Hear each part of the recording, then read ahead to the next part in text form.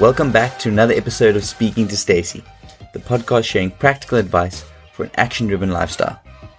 My name is Stacey Liddell, and today I had the opportunity to speak with an old friend who has recently retired from the performing arts industry. Before I introduce my guest, I want to say a big thank you for taking the time out of your day to listen in and learn something new. If you find this conversation entertaining or useful, please could I ask you to share the episode with one other person. You never know the positive impact this conversation could have on someone you care about. My guest today is Will Esau. Will is a man of many talents. He is a husband and a father, and up until recently, he was the backup to Simba on the Hamburg set for the Disney's theatrical rendition of The Lion King. 3 key benefits for the listeners today are 1.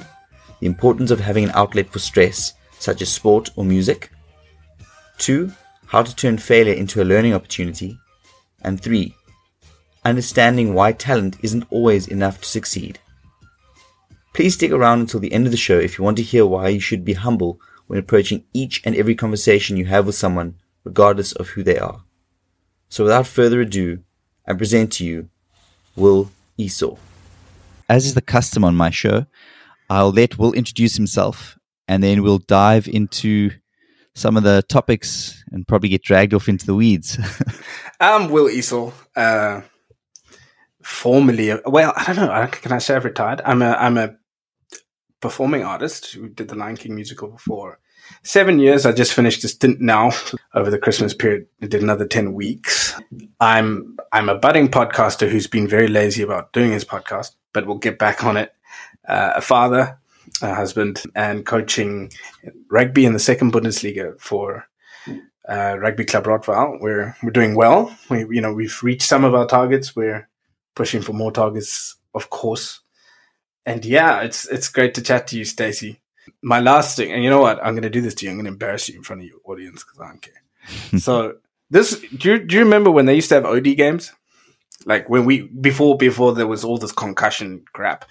It's not crap. It's real. It's not crap. But I think you must have been in matric.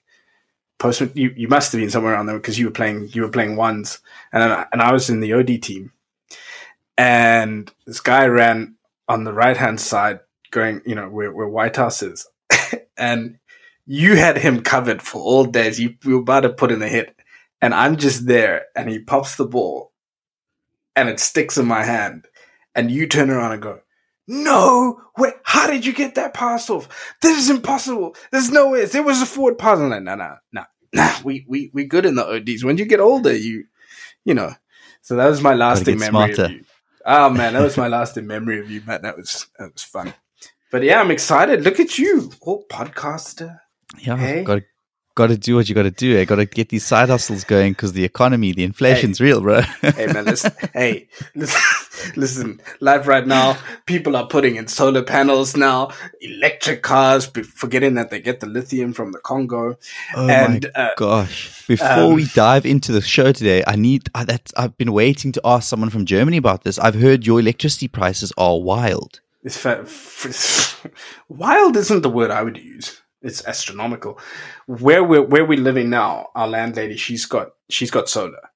Okay. So that we don't feel the pinch in that sense, but it's been crazy. Like it's been mad here with the war going on, with the Russian invasion going on, and then the fuel price is, look, let's not talk to South Africans about the fuel price, but if you're living here, you still feel the pinch a bit. Food went up, everything, cost of living really. And normally, you think, but it's real. We experiencing it here in Korea as well because it's a pretty much an import economy. They don't produce a lot of their own fresh goods and things like that. So we have to import a lot of food. And I think every time I go back to the shops, the price of eggs has gone up. Yeah. What is going on in the egg market? Eggs just keep on going up in price. Eggs here, you could probably get a pack of 10 for about €2.50, €2.50, almost €3 in some places. I mean, I always look at for a pack of 10 because I do packs of 10. I always look at the bread price. The bread is the giveaway. But most, obviously here, thank God, they're big on making their own bread, the bakeries, and so it's not, the culture is very different around bread and so on here. But man, life ain't cheap, bro. It's not it's not for the faint-hearted. And I'm having kids, and that's a third mouth to feed. It's a lot to feed me as it is. So, Yeah, it's wild. I think this year, I think might be a bit of a bumpy one for the economy, and then who knows? You're in finance. Well, what are you thinking? What is your projection? What do you see in the next 6 months for this first, or maybe the first quarter? What are you seeing? What I've realized is it's so difficult to predict anything in the financial markets these days because of there's so much intervention that comes from government and things like that. So, and I honestly believe that that's why we're seeing so much chaos in the markets at the moment. It's because of all the stimulus and the reaction to the coronavirus. And some people would disagree with me, and that's another thing. In with economists, I will say one thing, and somebody else will say the complete opposite, and both theories will hold water. So I honestly think that we're in deep shit, and I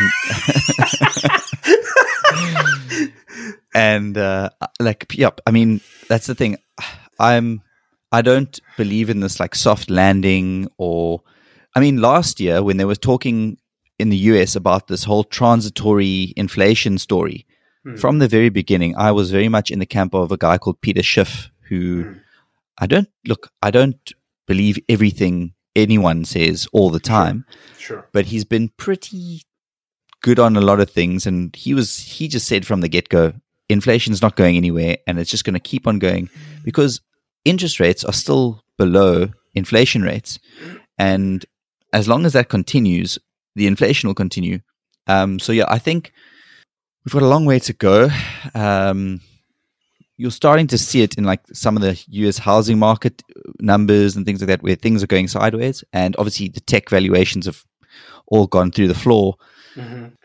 This is now a big month because earnings reports came out. I haven't really looked too much into data. I'm quite busy at the moment, so I'm a little bit detached from finance more than I'd like to be. Sure.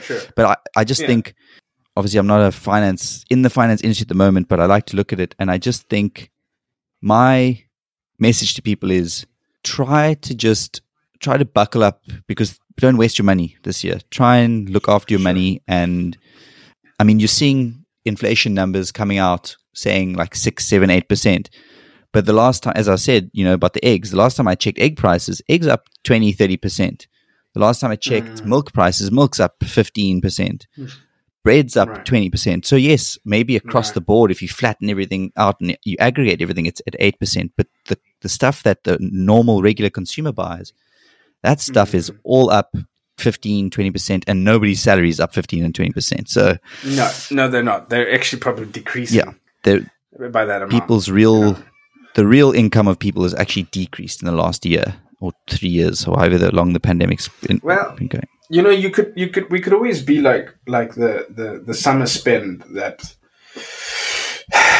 the transfer window for the Europe for the English League, the Premiership, was 850 million. How crazy is that, eh?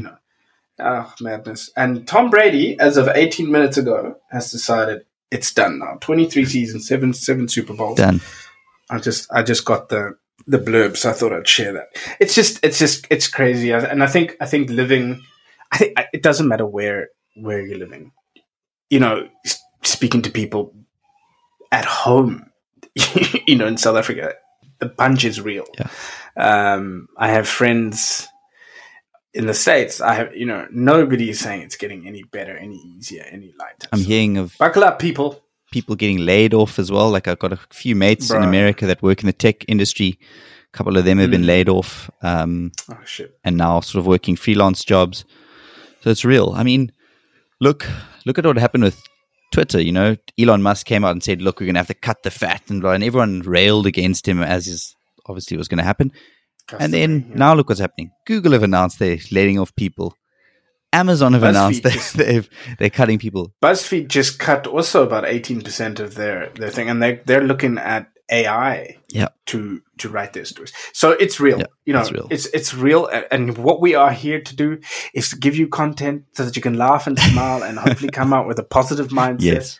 Dealing with Will's anxiety of life, and man, it's real. Look, I mean, it's real. But at the end of the day, I think, even though I said we're in deep shit, the thing is that we have gone through shit before as a society or previous civilizations as well. Yeah. So there's always light on the other end of the tunnel, but don't stick your head in the sand and just think it's going to disappear.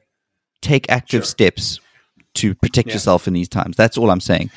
Just don't be naive. I suppose after pandemics or these big illnesses that come out, there was always going to be this uneasiness. Nobody expected an invasion, but except for and I think we just have to, most important thing, be human, look out for one another. Yeah. If you're able, something like, and you're talking about eggs, but hey, sometimes you can say, hey, you get your neighbor some eggs or something, or just be human and understand what people are going through, because everybody's going through a rough time.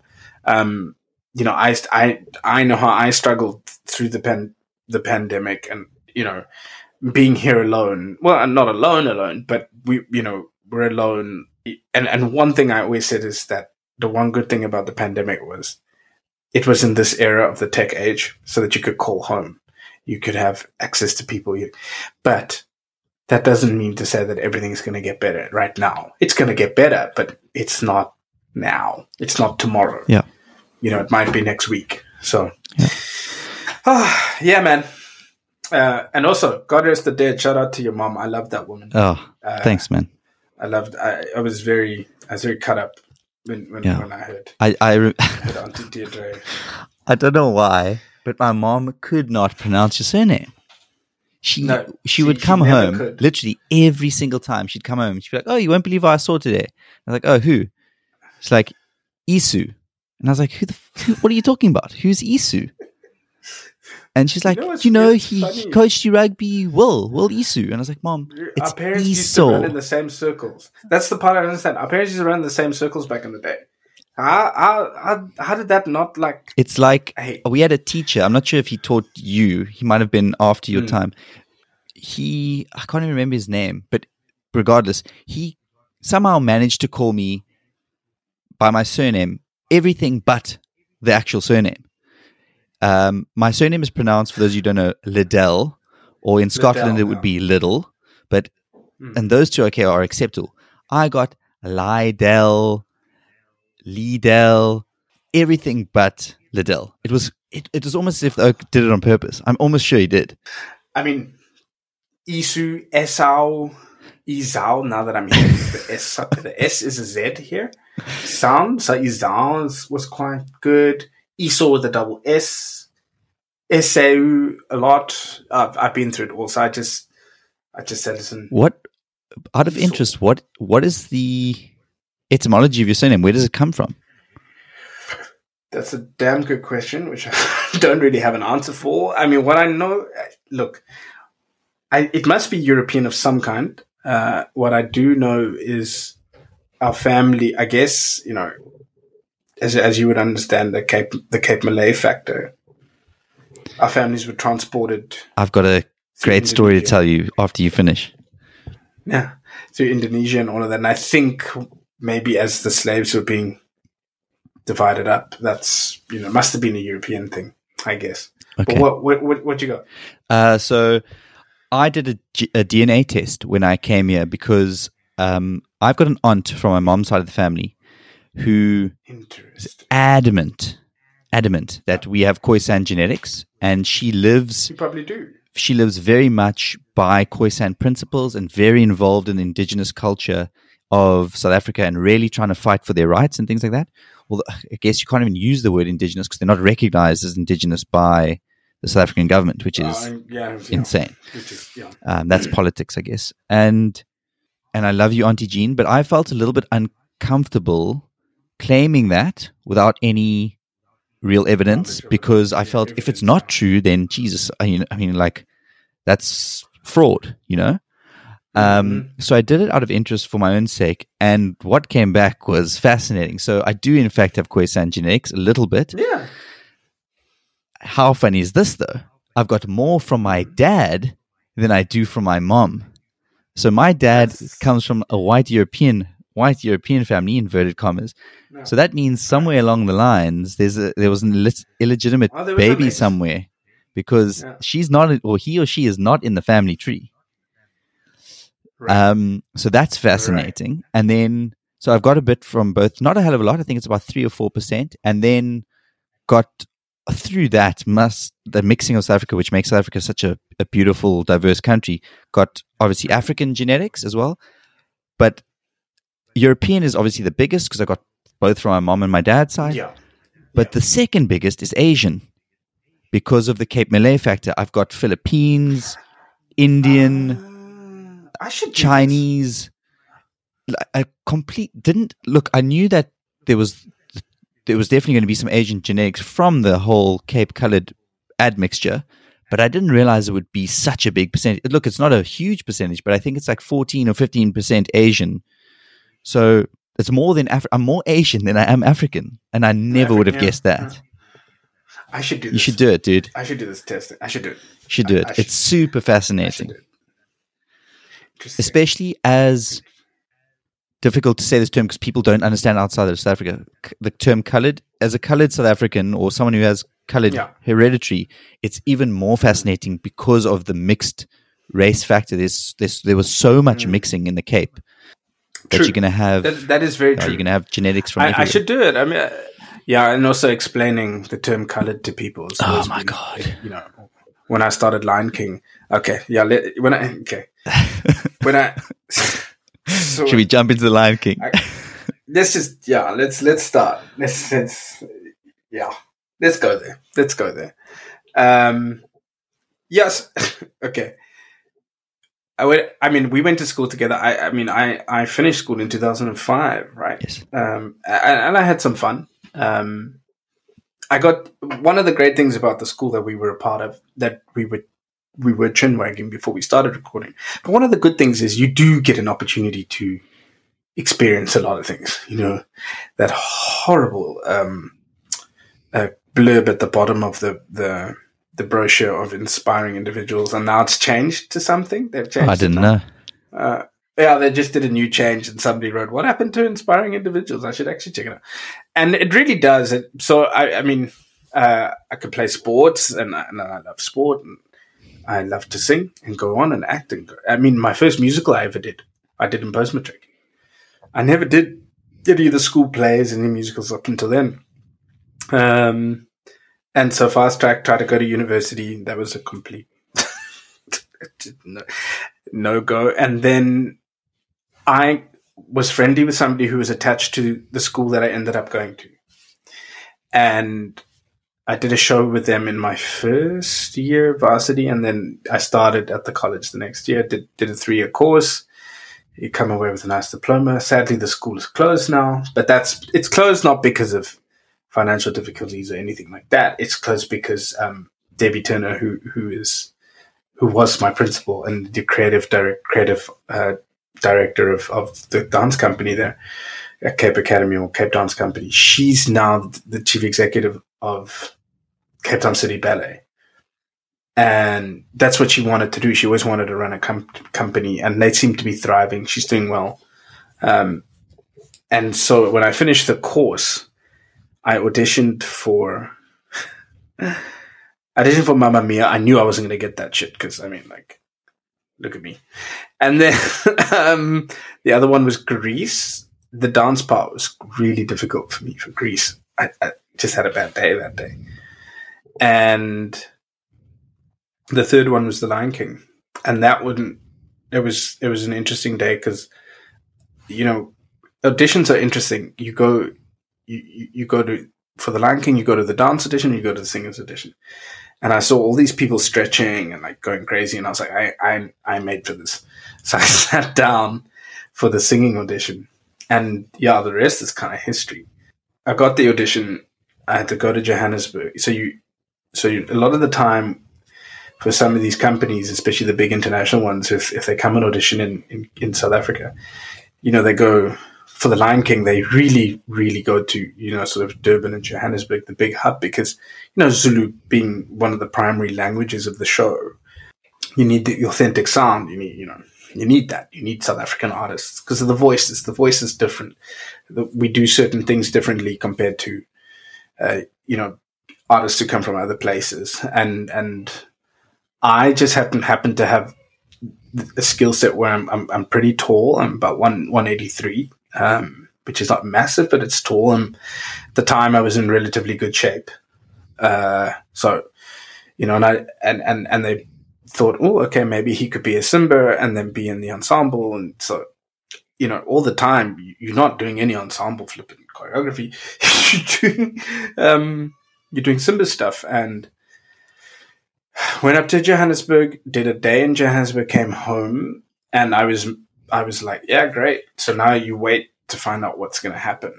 And that's kind of very difficult, I think, because you do an audition, you think like, oh, you're going to get a job tomorrow. What you have to realize is what I didn't know then, and what probably is something young artists should listen to is, remember, this is a business.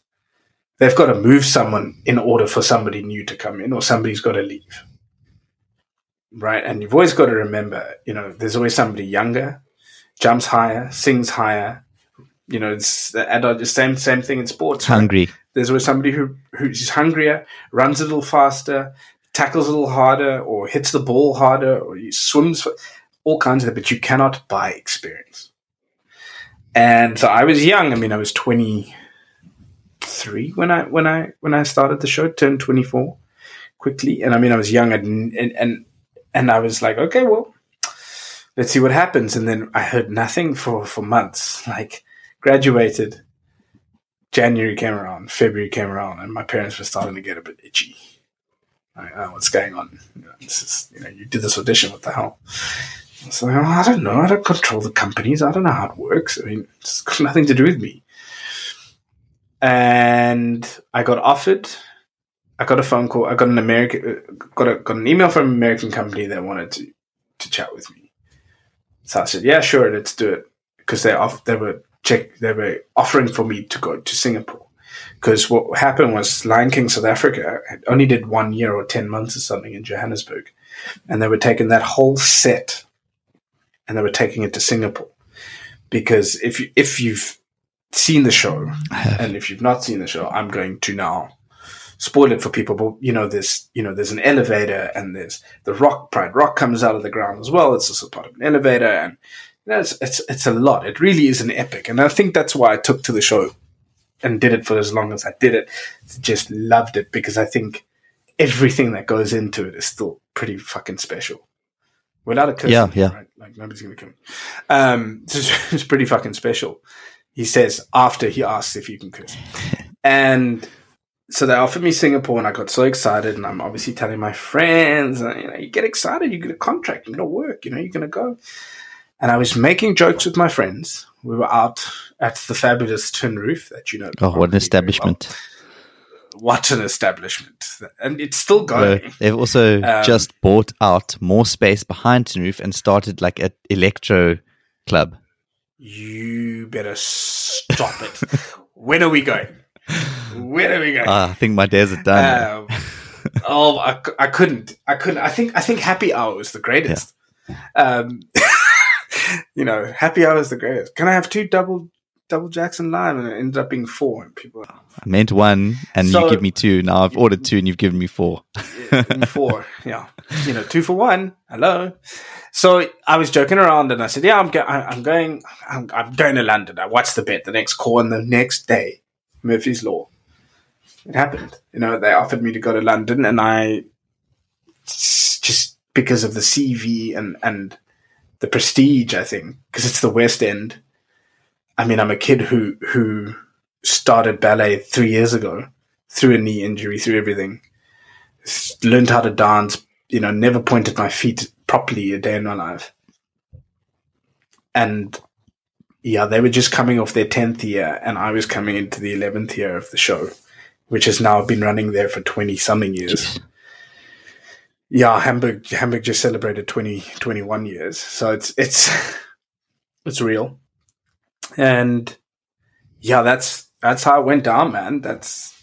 And you meet people from all over the world. So they don't just audition in South Africa, right? They audition in Brazil. They audition in the States. They audition in Cuba.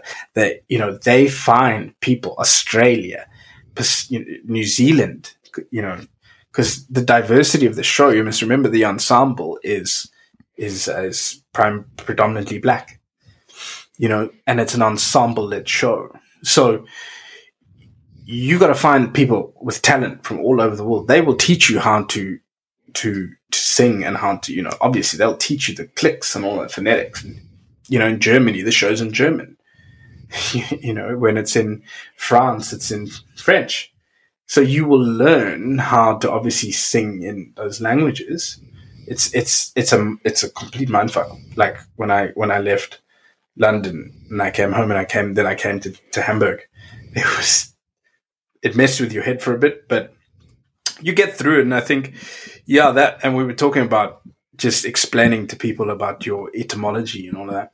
And so everybody, because I say we're black, colored people, black, colored, whatever. It doesn't really matter to me. We are who we are. And people are like, what is your heritage? Like, where do you come from? And I come from Cape Town. I was born in Windhoek, Namibia, but hardly lived there. And I come from Cape Town, South Africa. But where? And it's like, what? Because, trying to understand that I'm not sort of black like my other friends, like the other caste, was something. So then explaining the term colored, and of course, the term colored in the UK is just taboo. Yeah. So you should never say that. Yeah. Like the old Trevor Noah joke, you should never say that. It's like, well, I'm sorry, but that's what apartheid did. It classified people into these stupid classifications. We all just, my wife would say, we're all one person. Why is this such a big deal? It's like, yes, even when you go to the bank these days, you still have to mark off your race. It's ridiculous. Crazy. It's horrible. You as they say, you should be judged on your character, not on, MLK. MLK. And yeah, it was quite explaining this to people, but then you realize there's an Indian population in Trinidad and Tobago. There's a white population, obviously, in Brazil. There's a black population in Brazil. So, explaining all that, and it's like, let's not get too deep into it. So I think we always we want to understand our identity so badly that we have to classify ourselves. We're just, we're here to do the show. Let's do the show, and let's work well together. And my daughter joining no us, problem. and that's what it should be. Yeah, that's what it should be. Yeah. I also had some sticky situations in the US when trying to explain it, and it was quite sweet in a way, because it was always the women that were most concerned about it. You don't have to call yourself that. I was like, no, it's not like that. Like, oh yeah, it was tough. And and obviously when there's alcohol involved, the more I'm trying to explain that, look, it's really chilled, the more they're like, but they want to get deeper. And they're like, but what's the real term? Like, no, that is the term. That's the term. It's. I think also that what it does do, and I think we as people, because the world is really shrinking in a way, we're able to communicate with each other much easier now than it was 20 years ago, So, I mean, I always used to say the laptop program was revolutionary. And then I was visiting a couple of years ago, went to visit Fogs and Kwesi and the like, and it's like, these kids all have iPads now. That's normal. It's like, what? But yeah, explain. And the world is becoming smaller because people want to have education and they want to be politically correct all the time, and that just be people. And I think that's also part of part of how we as South Africans who go into the world have to educate and say, look, this is how it is and this is how it was. It was like that through this time, but that time is over now. And this explaining our heritage and our history, you have to be receptive to it. We can't make you feel comfortable. Yeah. Because you don't want to hear it that way. Yeah. You know, it is what it is. Can't delete the past. Yeah. We can't, you know, we have to in some way accept that's what has happened. And I think this is why we're struggling as a country to even move forward now. It's because we don't want to let go of certain things. And unfortunately, you need to learn to let go.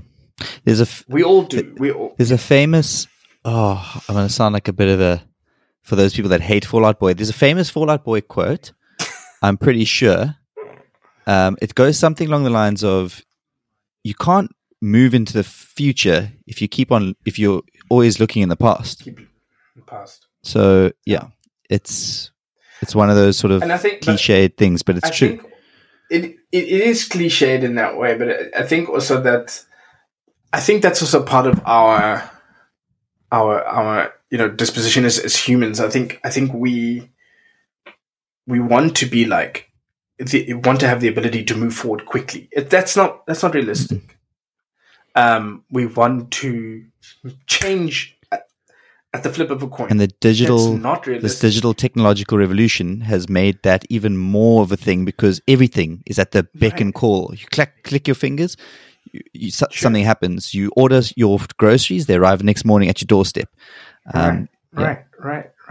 And I think that's also part of it. And I think, now that we're seeing certain advancements in our industries, in sports, in the arts, everybody's trying to be modern but still old school at the same time. And it's like, you can't be on the knife edge here. We've got to accept that we are so, and I think, especially when you're like I always say, when we were at school, the difficulty was being massively in the minority, massively, and coming through that. And then when I go to Lion King, going through school, going through college, and I go to Lion King, and I'm massively in the majority. And this world collides, and then you start trying to figure out your place, because you don't have to learn to react to other people. People have to learn to react to you as well. And I think we spend so much time trying to be, we need to be politically correct, especially Americans, because, you damn near can't wear a poncho around them before they start attacking you. That's not everybody. I'm making jokes. And it's not everybody. But I think, it's explaining ourselves constantly as a people that, and when I say a people, Cape Malay or Asian or Indian or whatever, you see what I look like. You don't have to ask. I'm William. Deal with it. I always say that, I often think, because I've got a few gay friends as well, and I often think what's most interesting to me is that their sexuality or their skin color is almost the least interesting thing about them. And it makes it, you know what I mean? So because there's so much depth. True. I mean, there's so much depth to every person that stuff is actually so surface deep. That it fascinates me that people can't actually move beyond that and get to know the person underneath all that stuff, because, as I said, that's oftentimes the least interesting thing about that person. They've lived a far more interesting life than just their sexuality or just the color of their skin. Sure, and I think the great point that we're making here is just get to know somebody, and if you don't want to get to know somebody, then don't. But don't expect people to feel comfortable around you because you're not willing to. For example, if I come to South Korea, and I'm with you, and you're like, hey, yeah, let's go out for dinner, and I don't want to meet your wife because she's blonde hair and blue eyed. I mean, so so now I'm attacking the woman just based on what she looks like, not what's the content and what she's going to tell me, or what am I going to learn from her and what she could learn from me. And I think we spend so much time, and then you're right, because it's the click of a button. Instagram is damn near, a modeling circus anyway, because we look and then you read the comments and it's like, some people are so brave at the things that they get to comment. Like, I'm like, ow. But they do that because they can hide behind closed doors, and when they're forced to come out and speak to people, it becomes hard. And that's where prejudicial stuff, that's where misinterpretations happen. And you're so right, because a lot of your friends that you meet from the LGBTQ community, a lot of them will probably tell you, people don't hate me because I'm gay. They hate me for something else. Yeah. You know what I mean? So, yeah, man. I want to go back to something you said. Two things that you said about the Lion King experience. When you were learning to dance and perform for theater, just out of interest, was there anyone in your circle of friends or family or anything that thought that in some way you like sort of feminizing or like losing parts of your masculinity and stuff? Oh, Jesus. Oh, the family were chilled about it. The family didn't give two shits about it. A lot of my friends thought, not a lot of my friends, but I think a lot of people made jokes in jest, because I'd wrecked my knee in a rugby game when I played for False Bay. I played for False Bay under 20s, and I wrecked my knee in a game, and everybody's like, oh, because I was party guy at the club, I was jumping up and down, dancing, I was that guy. I couldn't do that for bang on 6-7 months. And a lot of people always, like, they make jokes. And I think you get to a point where there's a lot more men who are not gay or not effeminate or not, who are in the arts industry than there are gay men. Unfortunately, our thing is, when we see somebody, a lot of the time, or like my friends, one of my colleagues, former colleagues used to say, in our village, there was always that one gay and he was out there. And it's like that in a dance company in some ways, or any company. It's like a lot of the gay guys are very out there, and there's some who are very introverted. And it's like, what? It was a lot of jokes for me. It was a lot of, innuendo in that, and then obviously at the time I was trying to play rugby at the same time for the club, False Bay. And then, it was always, some funny ha jokes, but it made me actually pursue it even harder, because I always felt that, like, if I could move and if I had the skill, that's something that other people didn't have. And so in college, obviously the acceptance was very fast. I was one of 3 men in the college when we started, in the full-time course. It obviously got better over time. And you go through things, as anybody does. 8:30 in the morning, almost every day, you're in ballet class. You're dancing for sometimes 5 hours a day. You're doing drama. You're doing a lot of things. So you're learning a skill. And I always say your career really starts in college, especially in my opinion, for the arts, because you're starting your career, because you perform in college, you go into festivals in college, you do all these things, and then you meeting people, and people from all walks of life, big, small, gay, straight, whatever have you. Like I say, you try and work out where you fit in that space. And I did get my fair share of ribbing, but it was never anything horrible. I never got what some people I've heard have gotten.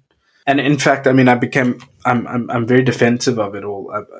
I always say, I really hope my team recruits a gay rugby player one day. I really do. Because I think our culture of acceptance has got to get a lot better, especially in that sport. And I think it is getting better. And I think in sports in general. And I think, when we rip down the stigma and people start seeing actors, for example, some actors went through art school, but just, some of them, just because they're Chris Hemsworth and they're making Thor movies, and they went through art school, probably did some musicals. What's his name? Wolverine. Hugh Jackman.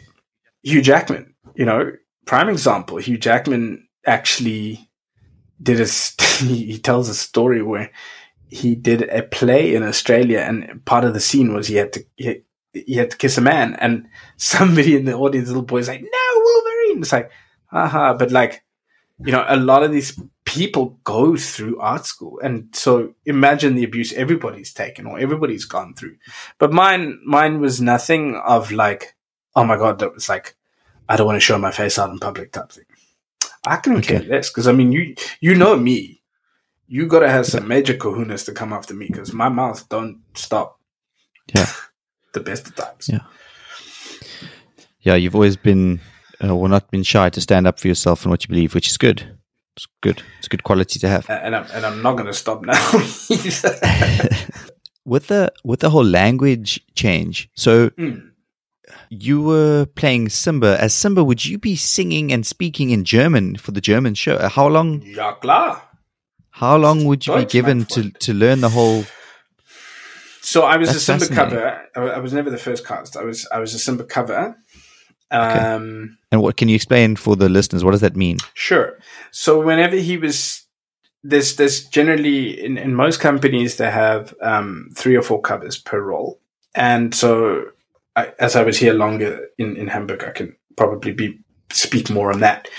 So when he would be on holiday or when he was sick, one of us had to jump in, and you jump on to do the show. And I think that's also the other misconception. It's not like you're doing his job for him. No, that's a part of your job. It's a part of your contract. You get paid to cover that role. So you're a principal cover. And on that night, when you get called up, sometimes he'd go on holiday for weeks. He might take a sick day. He might take an off day.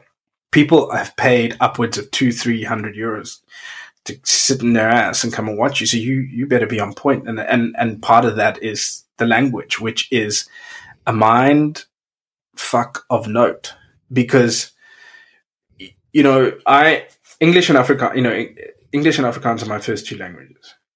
Right. So, and I learned also at school. I don't speak also like, but I understand enough to get by. I can figure something out. Zulu, then I understand, because the language of Zulu and Xhosa are really close. Yeah, so essentially I speak 2.5 languages, I would say.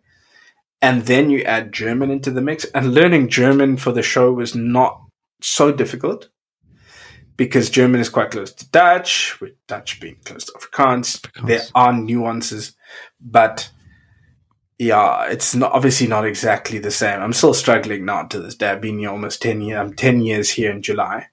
And there are moments where I'm still like, what? But I speak, well, I'm fluent, but I get, my brain gets tired after a while. But when you're doing the show, it's funny. Somebody actually asked me this the other day, like, what do you go through? I had a week to learn my ensemble track. So that's the other thing I have to explain. So when you're on the ensemble, you're part of, if you've seen the show, you are the circle of life. Everybody coming in from backstage, side stage. That's all the ensemble coming to the presentation, as Zazu says, presentation of Simba. And we're all coming in, and grassland with all the grass hits, that's all ensemble. So because I had done the show before, and they needed me at short notice, which is a story that I cannot obviously air as to why they needed me, but they needed me at short notice, and they gave me a week, and I got it done. And it was new puppets, like there's puppets involved, and it was new puppets that I had to learn, and I had to learn the songs, just the language. And I had a week for that, and I got that done really nicely in a week. I think also when you're in a pressure, you put pressure on yourself. They say, oh, we'll give you a week, maybe a week and a half. You know full well you're going to do it in a week, because you have no choice. Because you're making yourself not have a choice. Because if you tell yourself, well, I have a week and a half to do this, I'm going to be okay. And I think that's kind of indicative of our mindset. Is like, what are you going there to achieve? So they're giving you a week, and fucking do it in a week.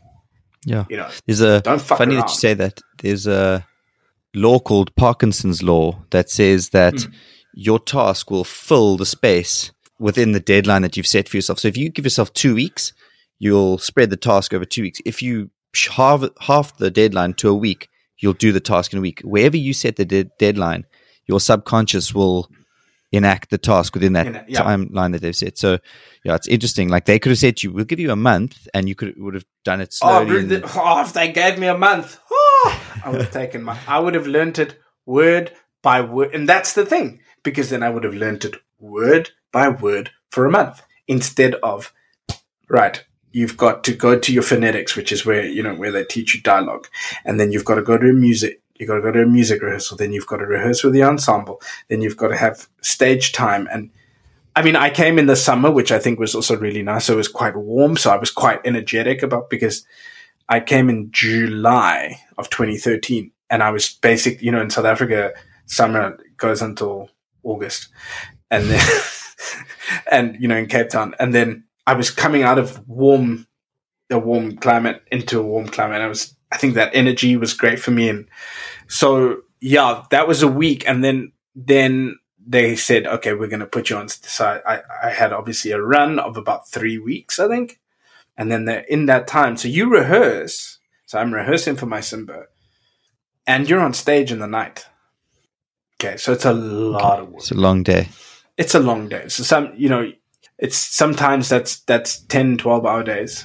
It sounds nuts, but in a way it is, because you rehearse for maybe you can rehearse for 4 hours, sometimes 3 hours, sometimes even 5, depending on what they require of you. And the show is a total run if you add the hours of 5 hours. Okay, so it's a long day. It's 10 hours. You add in travel time because you got to travel to the theater, and the Hamburg theater is across the Elbe, so you have to take the boat before William got clever and got a car, because he wasn't about that life.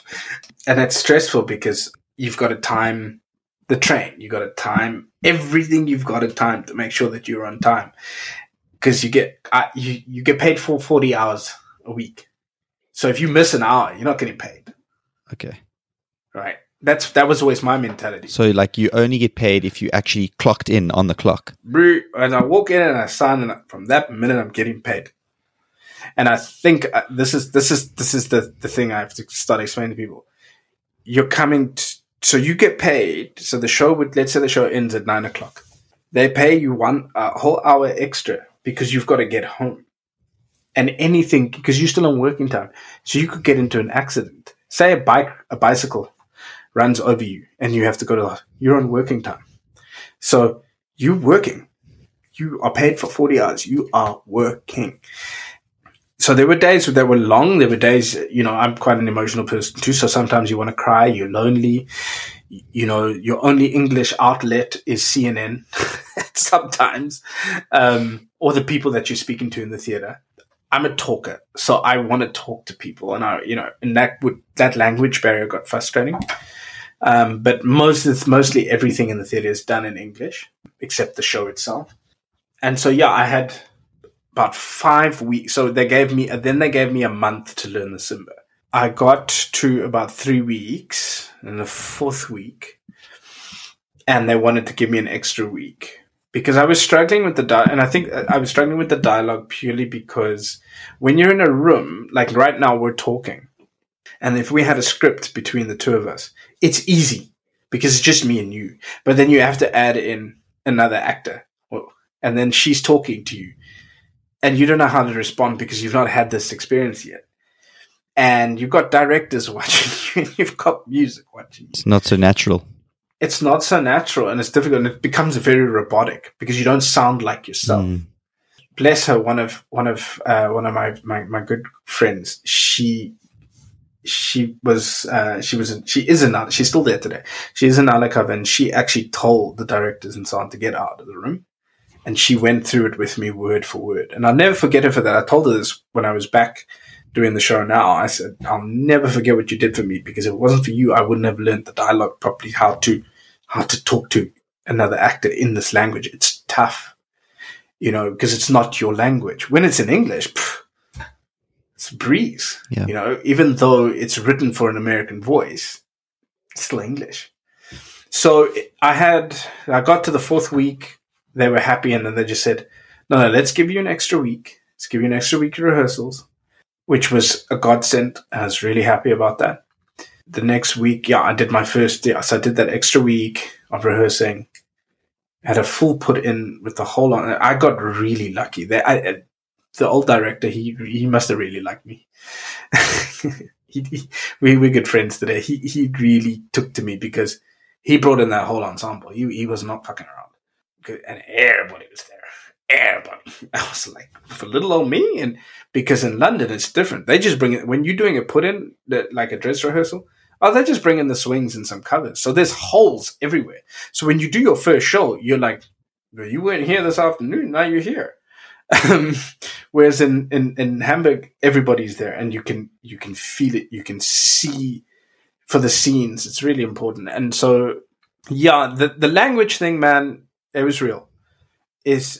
But again, you go into a place, you go into your mindset, and your mindset is the choice you have is you either sink or swim, because they're also investing in you.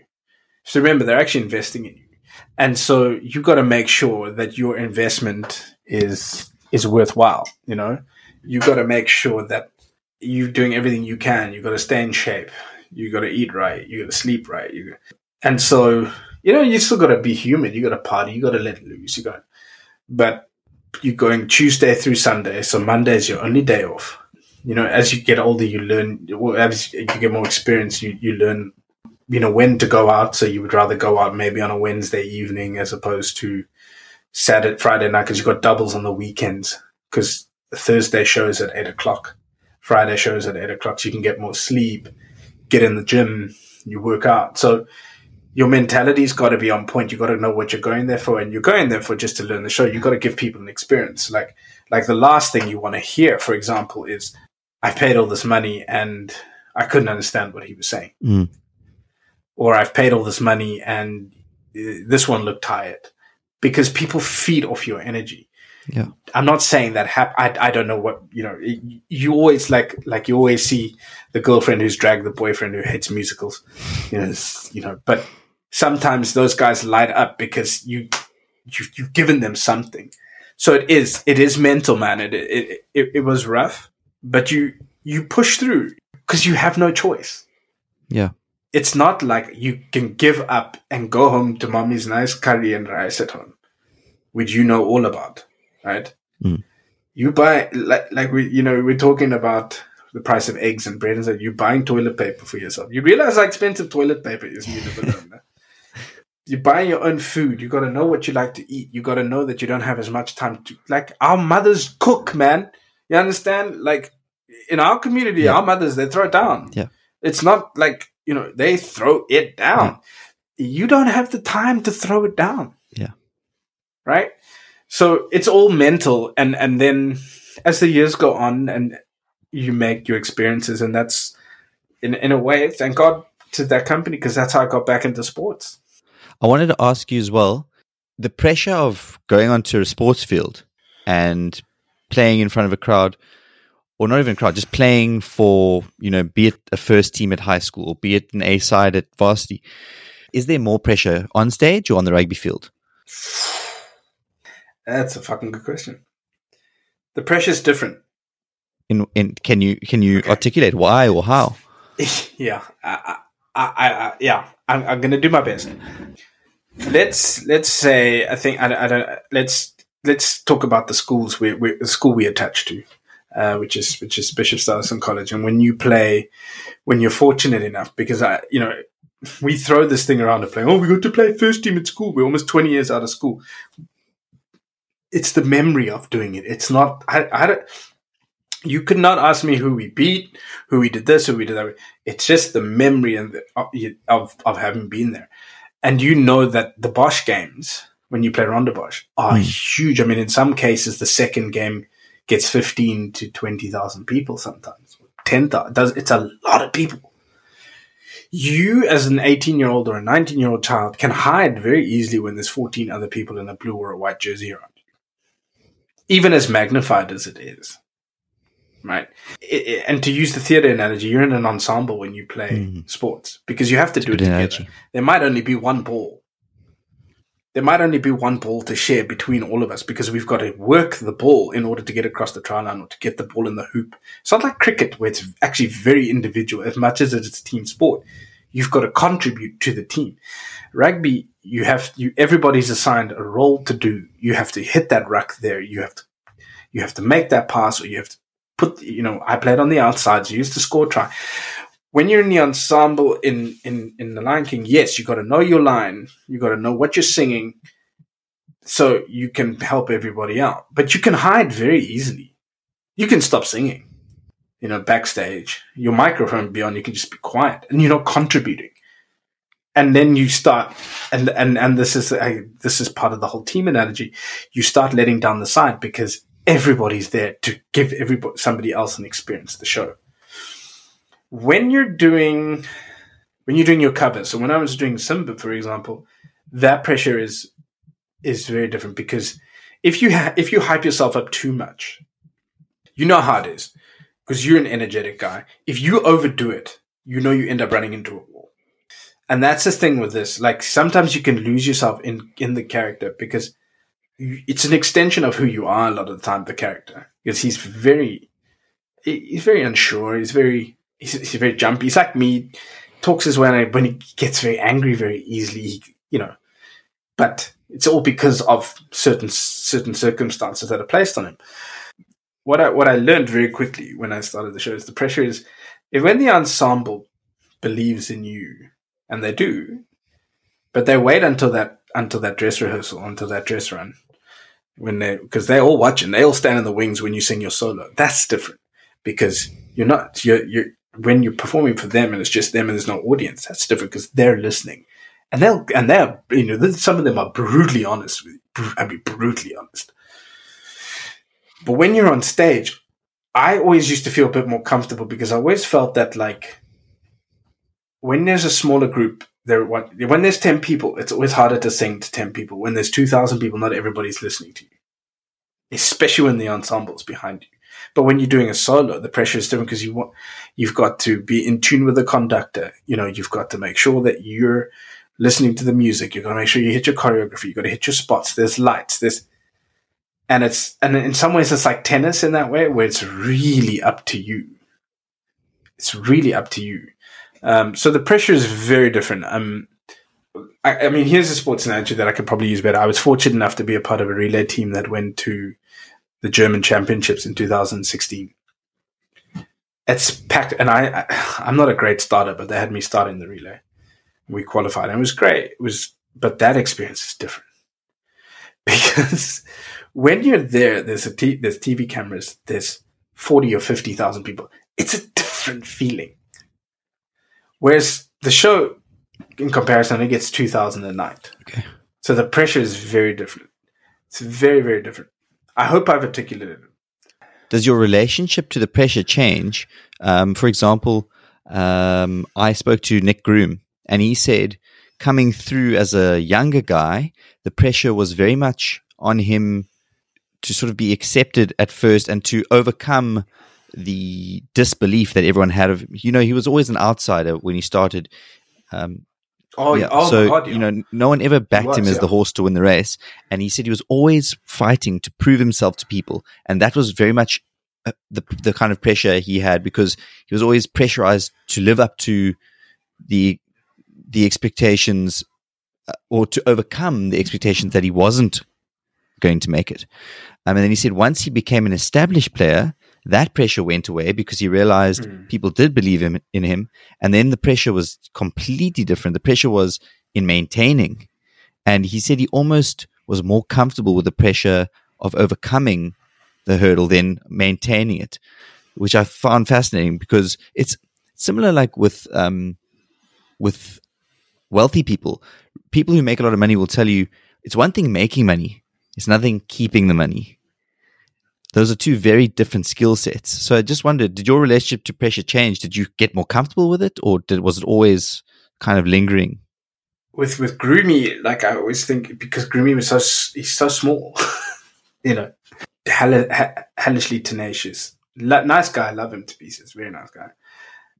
That I can understand him going through that, because Herschel Janchi is the same thing. He's so tiny, so small, and you think like, with all these giants around, they're not supposed to make it. And So I hear what you're saying. And then the other thing that you just said now about wealthy people, when Shaquille O'Neal signed for the Lakers, he wanted like a ridiculous amount of money in his first year. And Dr. Jerry Buss, who was the owner of the Lakers at the time, he's passed on, said, Shaq, you can live like a king for a year, but you can live like a prince forever. Hold on to your money. My relationship to pressure is, well, it depends. It manifests itself very differently. So I think when you're going when you feel pressurized and you're going through a lot of your vices will come out. So I enjoy a good glass of whiskey. Okay. Every now and then. When it was really on, and I think on in terms of you getting to burnout level because of the pressure, because you're trying to keep yourself going, the more I would find solace in a glass or two. Interesting. Okay. Sounds bad, but it sounds worse. Like, no, I wasn't an alcoholic. I'm not an alcoholic, people. But because that's your release, because you just want to sit down after the night. You get home, right?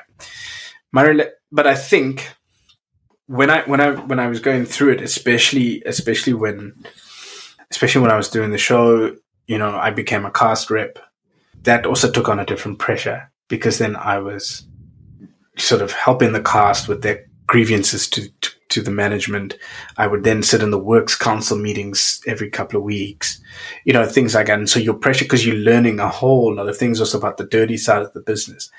And it was a good and healthy experience, but also it was a bad experience in that it was detracting me from what I was there to do, because you were taking on everybody else's stuff. I then also remember I came with baggage. So like when I was in London is also a very different company. Whereas, in Hamburg, you can take 3 weeks of holiday, or 4, even a month. You get 32 days over the contract, but it bumps up to 36. Sometimes, you get more and more the longer you've been there. I mean, I think there's a cap. And so in London, you don't get as much time off. And so I buckled under that, I think, because I was like trying to work hard, and I thought working hard just meant doing the show, and I wasn't as attuned to certain things through experience, like making sure I go to the gym, making sure maybe taking a dance class, keep active, keep your mind going, because that is so important.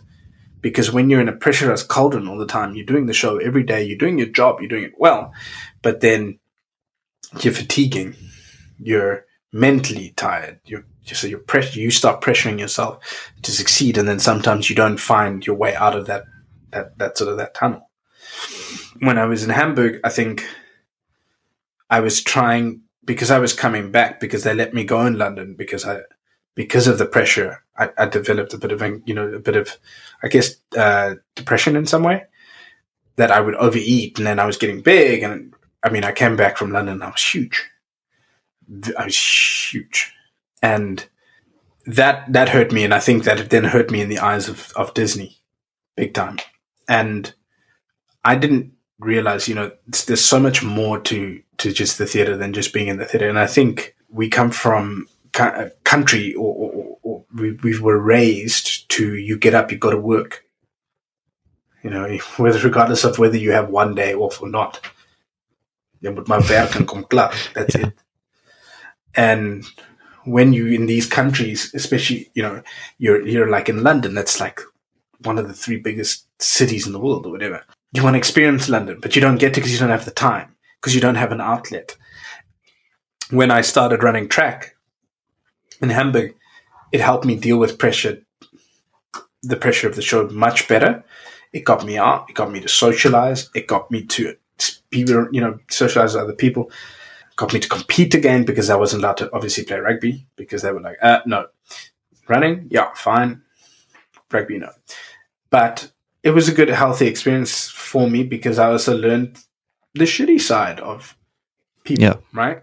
I always say that as that does sound cliche, because you hear about it so much these days, but the reality is, in loss and in failure and in bad times, you often learn more, because you have to adapt and you have to change. Whereas when things are good, you just keep doing what you've been doing, because things are going well. So you don't have to change. You don't have to alter the course. But as soon as things go wrong, things are going wrong because things are not lining up. Either it's something in your behavior or something in the environment has changed, and you have to adapt to that. And if you don't, then you aren't going to succeed. So it's another one of those things that it's hard for people to swallow, but you do learn more in bad times than you do in good times. I mean, just from a personal experience, I messed around, to say the least, in my second year of varsity, and I was asked by the UCT Law School to kindly not return the following year, and because my marks weren't good enough, and they said, but you can go and join one of the other faculties if they will have you. In that moment, so from there, I started working because my dad said, that's it, no more riding the gravy train. I've paid for your law studies. You haven't made it through. Financially, you're pretty much on your own. And through that experience, I very quickly woke up to the fact that if I didn't go and finish my degree, however I was going to do it financially, I was working at a butler's pizza delivery place, first as a deliveryman and then as a manager. And I realized your ceiling is very low, especially in a country like South Africa. Your ceiling is very low if you don't go and get educated. And it was a huge wake-up call for me. And I slowly started changing. Look, I didn't get it perfectly right straight away. It did take me another 2 or so years to really understand the depth of the hole that I was in. And then coming out of that, and interestingly, a friend of mine who's unfortunately no longer with us today, he was almost the catalyst. I started going back to gym, and the gym completely changed my mindset. I started feeling better about myself. I started looking at things more positively. And it's interesting that you mentioned going back to the track and running and how that became like a positive outlet for you. And I think it's something that I always say to people. If someone's down in the dumps, there's always 2 questions that I ask them. Like, what is your sleep like? And what is your exercise like? And 80% of the time, if not more, the person is not getting enough sleep and not getting enough exercise. And if you can just fix those 2 things, those are 2. Yeah. Look, it's not easy. They're simple, but it's not always easy to get those habits and establish them. But it's just practical things that I like to always bring up. We're talking about pressure. You're also underestimating the relationship to your father, because he's not a small deal in the law industry in Cape Town. Why did you think law was the path? Because of your dad? That's a very good question. So I'm not sure if my friends have heard about this. I don't think I've ever publicly spoken about it, just simply because it's never been asked.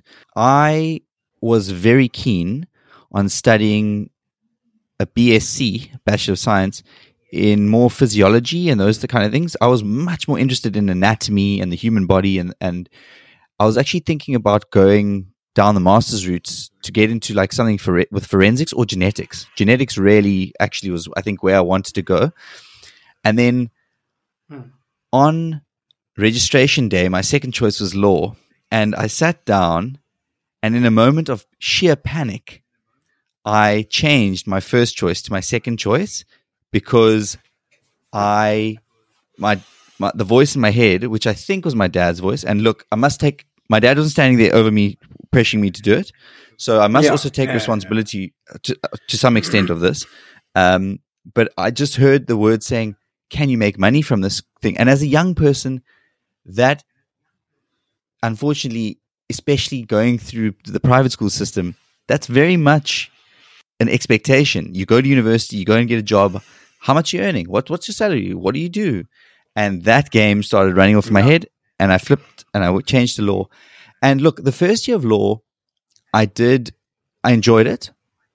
Second year, I started becoming a little bit disillusioned. It wasn't what I thought it would be, but I could have made it through. I could have finished my law degree. The problem is slowly but surely the wheels of my life started coming off. So the big one was actually the rugby. So I was playing rugby for the under 20B side at UCT, and then I got an injury, and it wasn't a rugby injury, it was a party injury. I was out jawling, which is partying for those people who don't know what it means. A girl slipped and fell, And me being pissed, trying to be the hero, tried to stop her from falling. So I stood in behind her. She bumped me, and I was kind of knocked off balance. And I put my hand out to stop my fall, and I went straight into a pile of glass.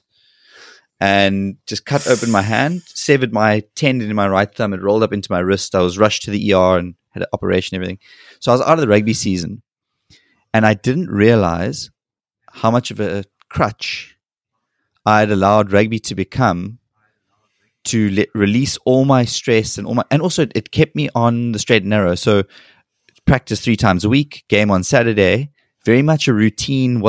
Look, on Saturdays after the game, because I was playing B-side Babros at UCT, we'd have fines and we'd have like often big Saturdays, but big Saturday, recover on Sunday, back to varsity on Monday, and very strict Monday through Saturday. So it was very militant. And as soon as that went away, then the routine disappeared. And with the routine that disappeared, my life just started falling into tatters. And then I stopped going to lectures because I didn't have to be at campus for rugby practice. And slowly but surely, things went wrong for me. And then drinking didn't help. I started drinking more. And I think it was because I was bleak that I couldn't play rugby. So I was filling the void. And then all these things happened. And before I knew it, I was failing law school. I think I would have been a decent lawyer. But part of me also, I should have stuck with my first choice. But then again, all of these things happen. If these things didn't happen, then I don't meet my wife. So sure, it's very difficult. That's what I say. Regret. No. Sorry to cut you. I mean, that's what I say. I think I look back and this, I did the show for 7 years. I'll say 8 because I just did it now. So overall, I did it 8 years, okay? If I had to do it again, I would have gone to Singapore first. Okay, that might not have taken me to London. That might have taken me somewhere else. If I had turned down, or if I had turned down Hamburg and said, no, I'd rather do the Australasian tour, I would have done that. But, it's true. You think first. I thought also, you think about the travel aspect when you do certain things, when you get into your career. London was an easier place for my family to come to versus going to Singapore. Not that you're going to see them every week, but, So you think about, had I had to do it over again, or the pressure, and then you forget how important sports is because we are conditioned to play sport a couple of times a week because that was part of our lives. It still is.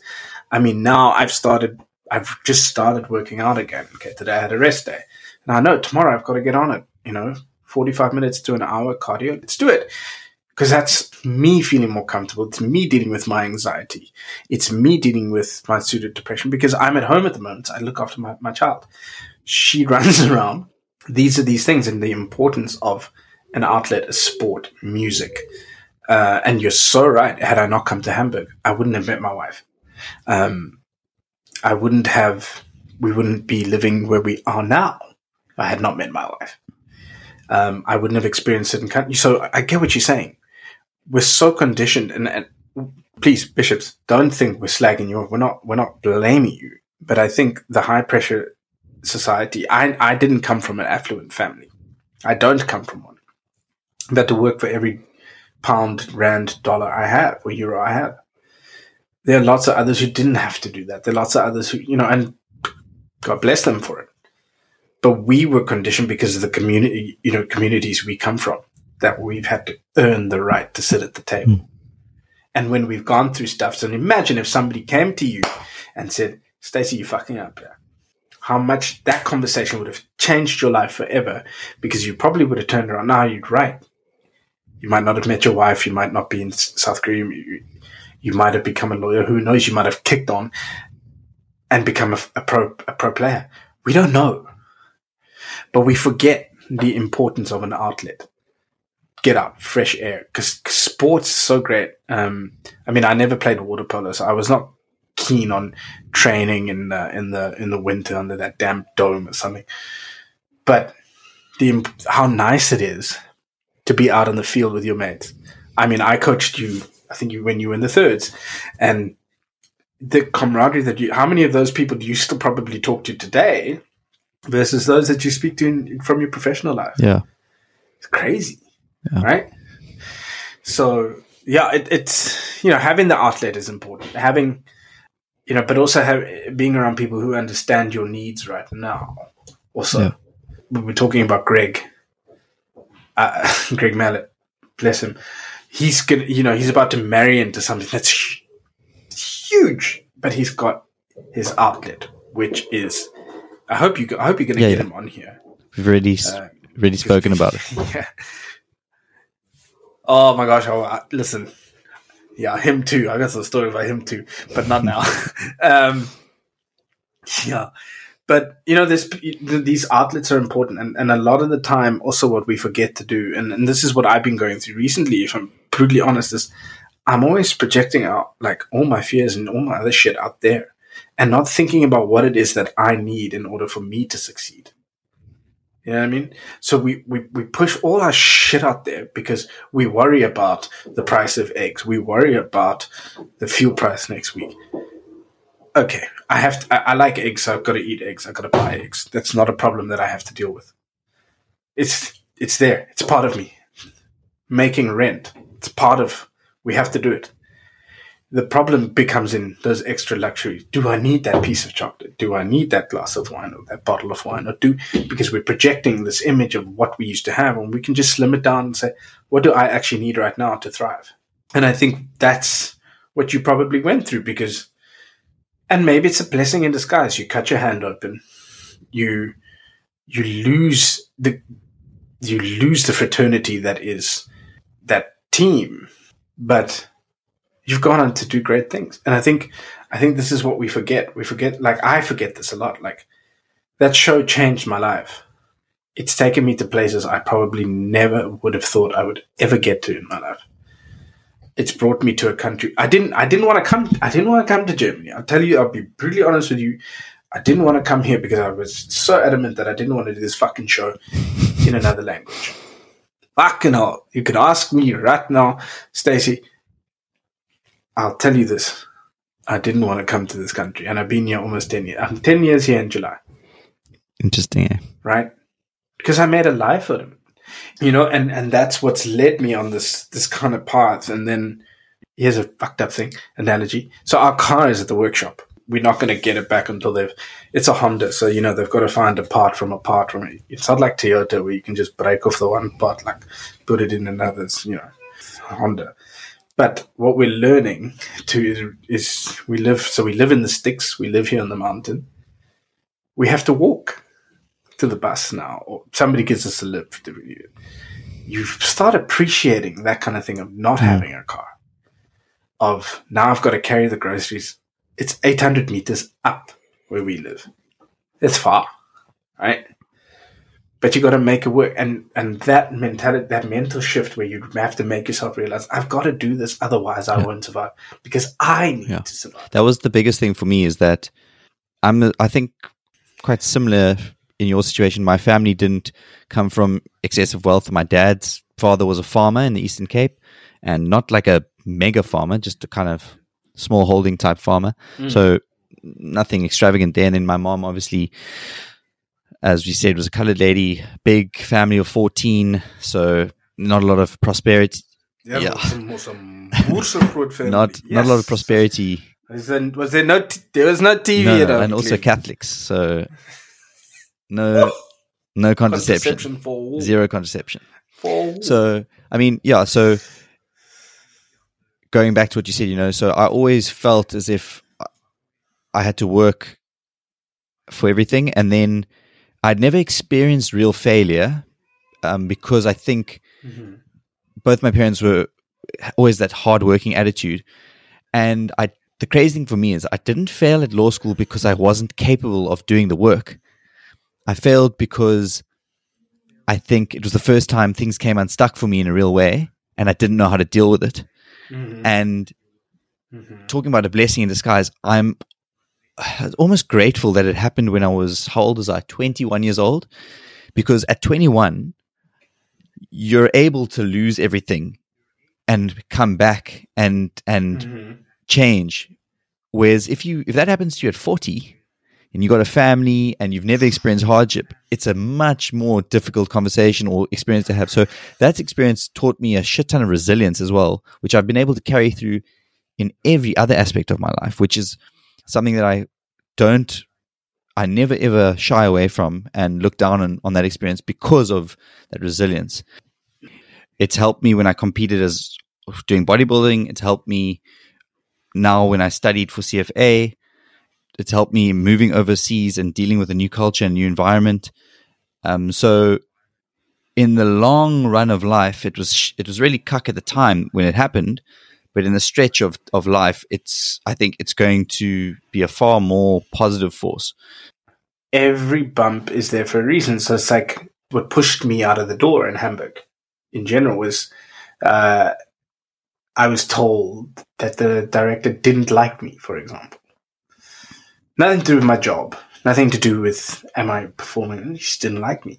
And this is when I go back to the whole thing of the business and the outlet and, all of that kind of stuff. I said, well, if you don't like somebody, I read something interesting the other day. And it's like, the CEO, she says, in the board of about 10 people, she's got 5 people that she doesn't really get along with and 5 people she does. Because she wants disparity, she wants fair, So that's good for her. If you don't like somebody or something, you have to change it. And this was a personal decision. It was a personal call. There was nothing, nobody else agreed with the call. But, this is the man who gets to make decisions. And in some ways, that was my bump. That was my speed bump. Because it was all going so well. And, this is around the time that my now wife and I were discussing getting out of that. Because, you perform till late at night. You have no weekends. You have one day off. Is this really life? Yeah, it's a great paycheck. And God, I miss the paycheck. But I'm going to make that back somewhere else. I'd rather have a life. I'd rather watch my child grow up and be home for that.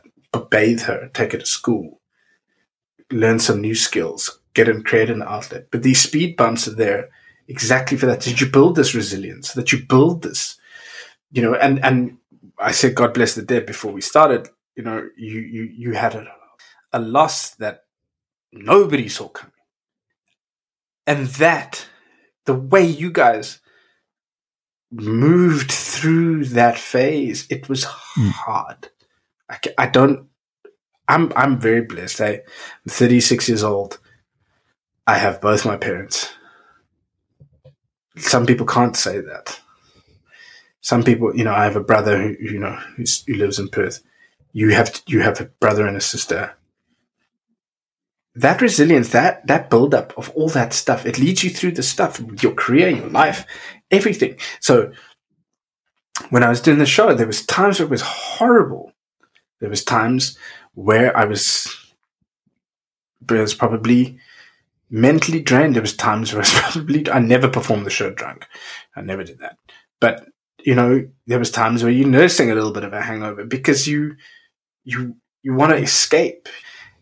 You take the show for granted. That's what probably I was going through, and what I saw when I got back now, even in these 10 weeks, you see people taking the show for granted because it's easy. It's easy. There was, some of my colleagues, it's just Wednesday night show, save myself for the weekend. The fuck you say? You have to kill yourself every night, basically. But also you've got to remember you're doing sometimes 13-month contract, 14-month contract, 15-month, 17-month. And this resilience that you build up, and you're so right, you've got to have that outlet. And I'm so glad you brought up the bodybuilding, because for real though,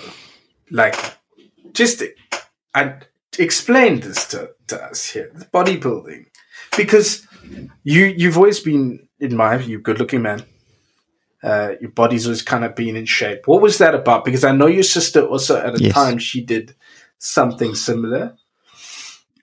What was that about? Was that more just about, hey, this is a different competition, or is this something of, actually, I got something to show here. Is this a little bit of me here, a little bit of fucking see me, man? So it was predominantly I had a knee injury in, when was it?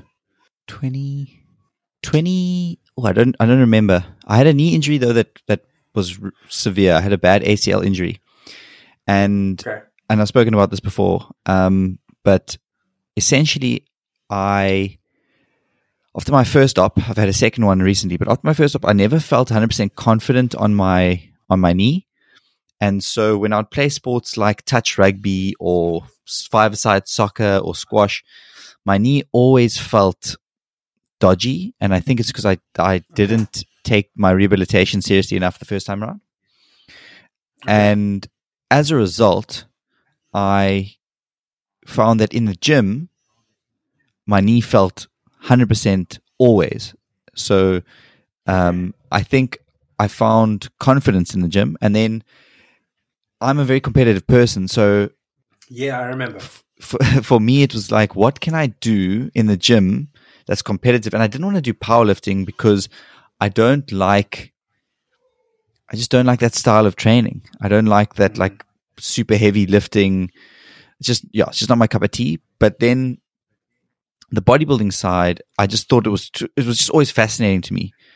It seemed very extreme. And so I wanted to see, the biggest part of it was looking at it and saying, can I actually do that? Can I be disciplined enough and go through a cycle of eating properly, training properly? And then, that was mainly what it was. But as I've said before, it has to be, in my opinion, maybe basketball is another one. In terms of high-level bodybuilders, there is such a tiny group of people that can ever succeed purely because of genetics. The genetic factor is, you don't realize it until you've actually competed. Like I joked about this on one of the previous podcasts. There was a guy that I competed against in my second show. And look, not saying this to knock the guy or anything, but I just want to put it into perspective. He was from an underprivileged background.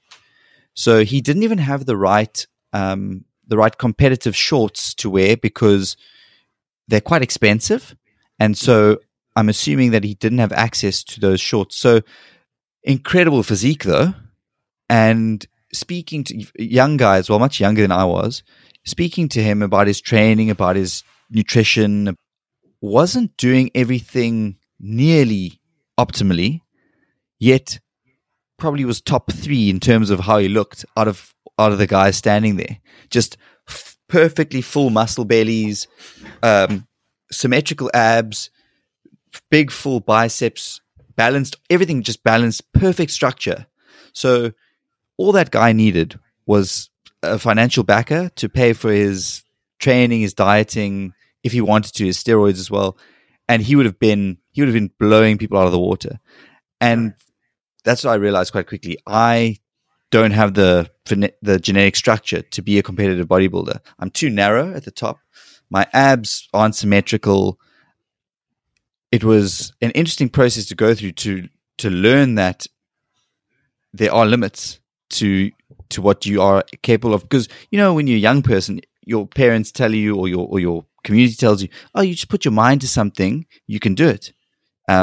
If you want to be... I've been putting my mind to winning the lotto for the longest time, but and I think the only other sport that I can compare to that is probably basketball because of the height factor. There's just, at that level of the game, at the top end of the game, how many players are under 6 foot? Not that many. Not that many. No. Yeah, not that many. And I just think, it wasn't about a mental or a physical insecurity thing at all. It was actually, I felt more insecure when I was bodybuilding than I did before because I knew that people were looking at me being like, what the fuck is this oak doing? So it actually became almost more of a mental challenge once I was in it because people don't understand the choice because I'm not speaking to everyone about why I'm doing it and it's extreme. But that but there you go. So that's the same thing that me in college. Like, not everybody is meant to be a principal ballerina, right? principled man. Not everybody's meant to be the first cast Simba. Not everybody's meant to be the opening bowler for the Proteas. Not everybody's meant to be Sia Khaleesi, because literally, I wouldn't want to be under that microscope. Not everybody can be Michael Jordan. Not everybody can be Usain Bolt. And you're sorry, it's the genetic thing, and a lot of that is what I've learned. And everybody's. I don't know if this has happened to you. It's like, oh, you're so talented, a man of talents. You're fucking hell. Talent against talent and hard work. Talent and hard work wins all the time. All the time. You can have a talent for chess, but you can have talent, chess, and practice. And that's part of what our molding was probably not very good at, because people never actually thought about, well, in order for this child to succeed, okay, you're right. We weren't born 6'5", 100 kilos, can run 100 meters in less than 10 seconds. That's freakish. I mean, that is crazy. But also, look at what you do bring to the table. You work hard.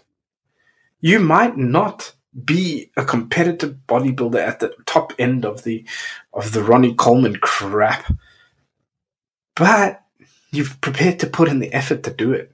And I think this is what we're escaping, right? Because there are people with a genetic position.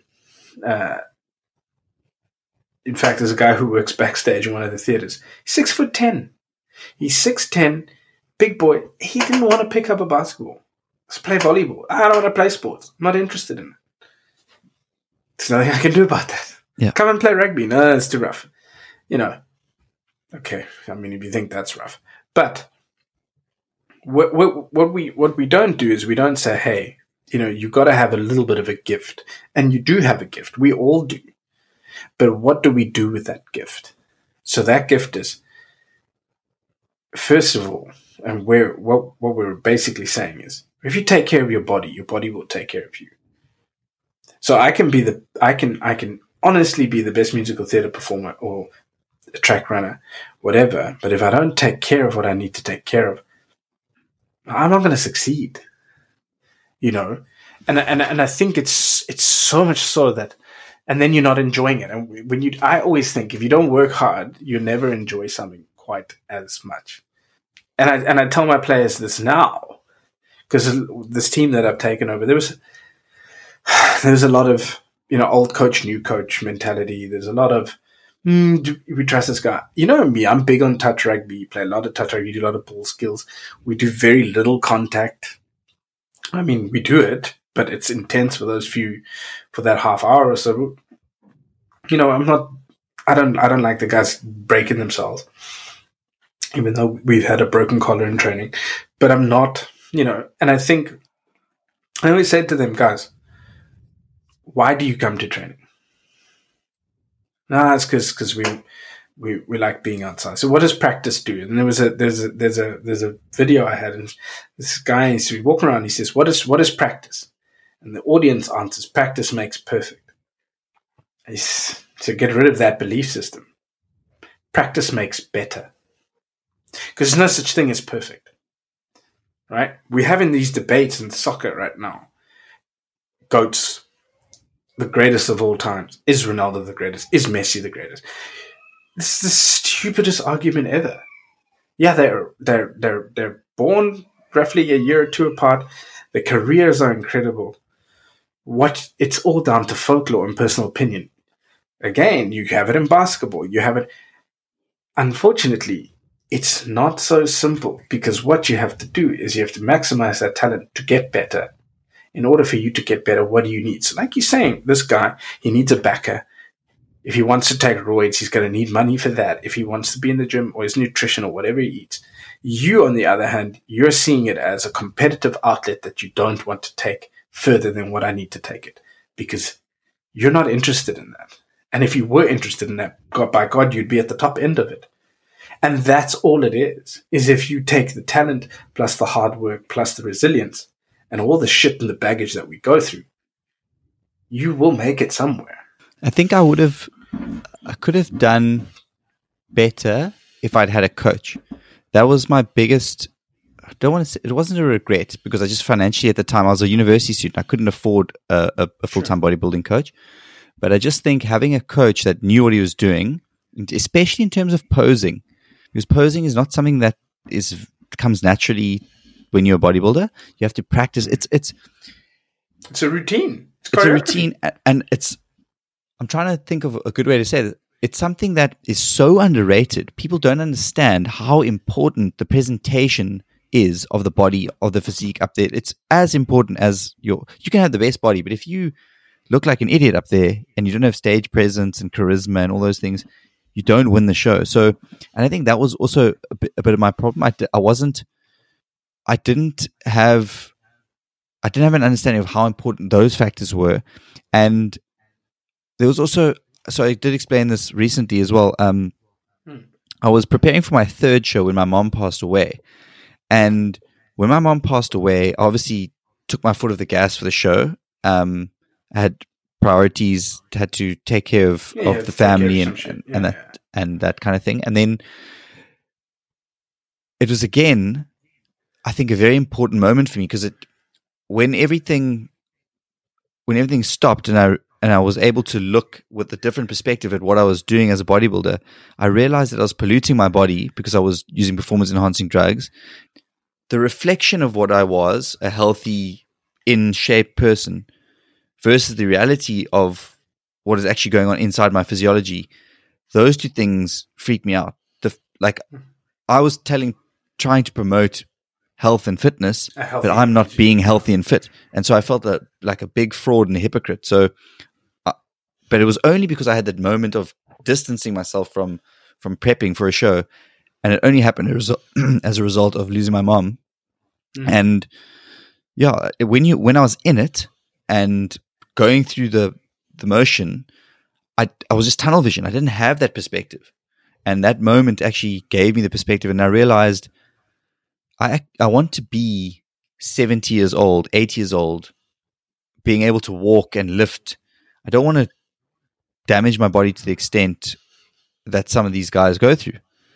And so, yeah, I mean, it's just strange. Like life often just hands you or has handed me these moments of reflection, and it always seems to have, I've always ended up better on the other end or found a different way. So, yeah, I mean, but that's and that is that's what it really is, and I think that's what it's boiled down to for me as a performer. And I think, like you say, you want to win the show in a way.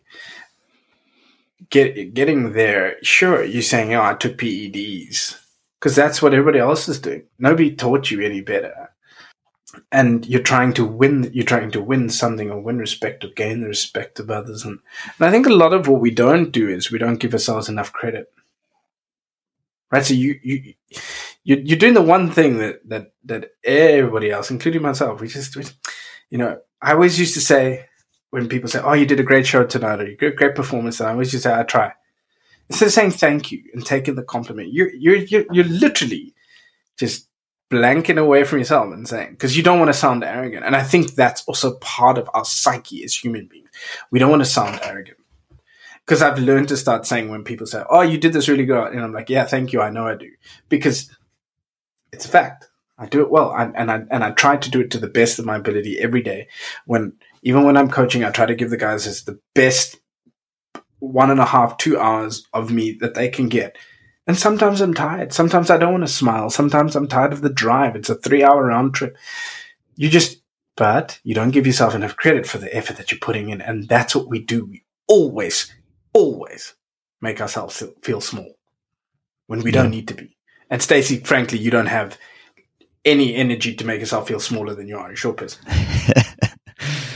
Do you know what's fascinating about that as well is also, again, recently in chatting to someone, talking about the fact that, I think you also got to know what enough means for you.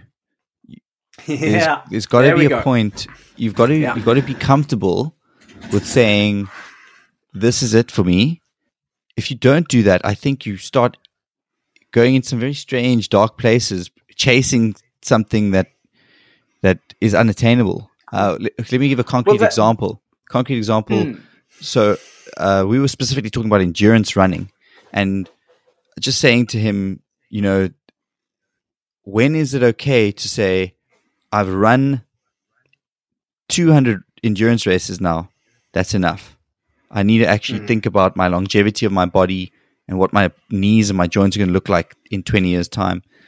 But it's difficult when you're in it, because once the bug has bitten you and you finish the race, and the way that you feel, you want to run another one, because the dopamine cycle is now kicked in. And so, you got to know when to extract yourself from situations as well.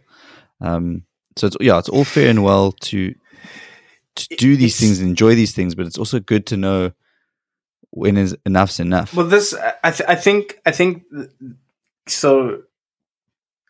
Some of my colleagues, so the show has been, The Lion King Hamburg has been there for 21 years.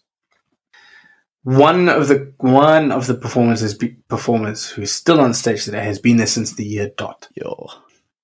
Year dot, bruh. That man, they fucking fool. He's Sazu. He's been there for 21 years. Now, that's a testament to his longevity. That's a testament to a lot of things. But ask him. And I do this a lot, because I got out of the game and I took the plunge. Yeah, it's not been easy. It's really hasn't been easy. I would love to say that I walked out of the show and it's been a fucking slide into something great. It hasn't, it hasn't been simple. But I ask a lot of them, so what's next? What are you going to do next? Or what else do you want to do? Use the show as a tool for you to get somewhere else or do something else. And a lot of them will look at me and say, I don't know, because that's dangerous. And that was always, that's so dangerous, because you get complacent. Do you know that your comfort this zone is a thing that fascinated me about speaking to sports people, like professional sports people. So many of them kind of said that you get wrapped up into your career, and then it's contract here, contract there, and then you rub your eyes and you're 33 years old and you're like, shit, now what? The sports people that I've spoken to that have found the transition away from sports to be easier are those that started thinking about a life after sports almost while their career was starting in sports, already thinking to themselves. I listened to what Kyle said. Yeah. I listened to what Kyle said, because he was one of them. You can't let your identity just become wrapped into that one thing, because once that identity is destroyed, and it's going to be destroyed because the sports career is only so long, you need to have plan B. And it's so important to know what's next.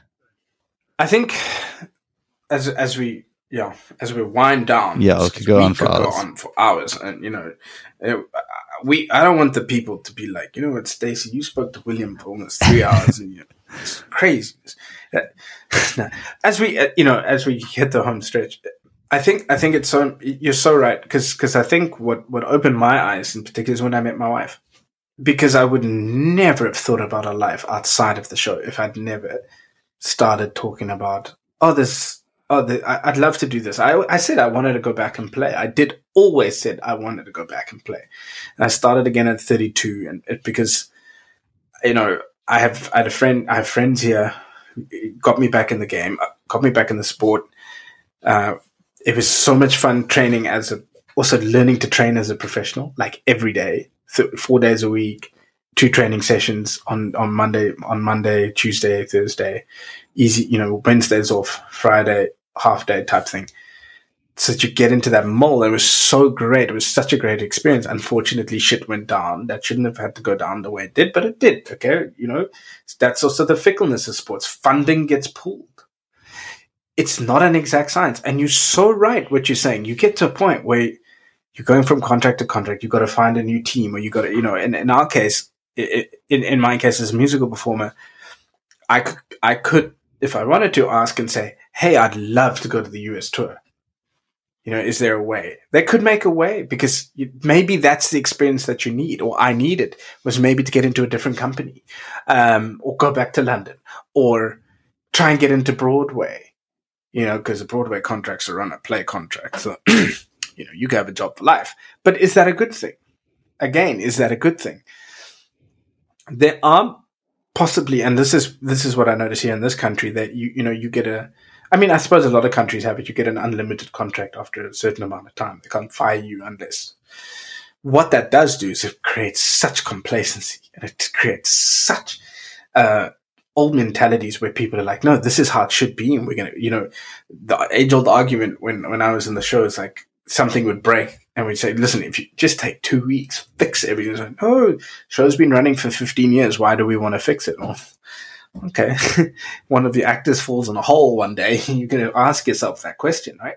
So we get too comfortable, we get into positions, and we get into a place where we think, let me just stay in this donut and I'll be fine.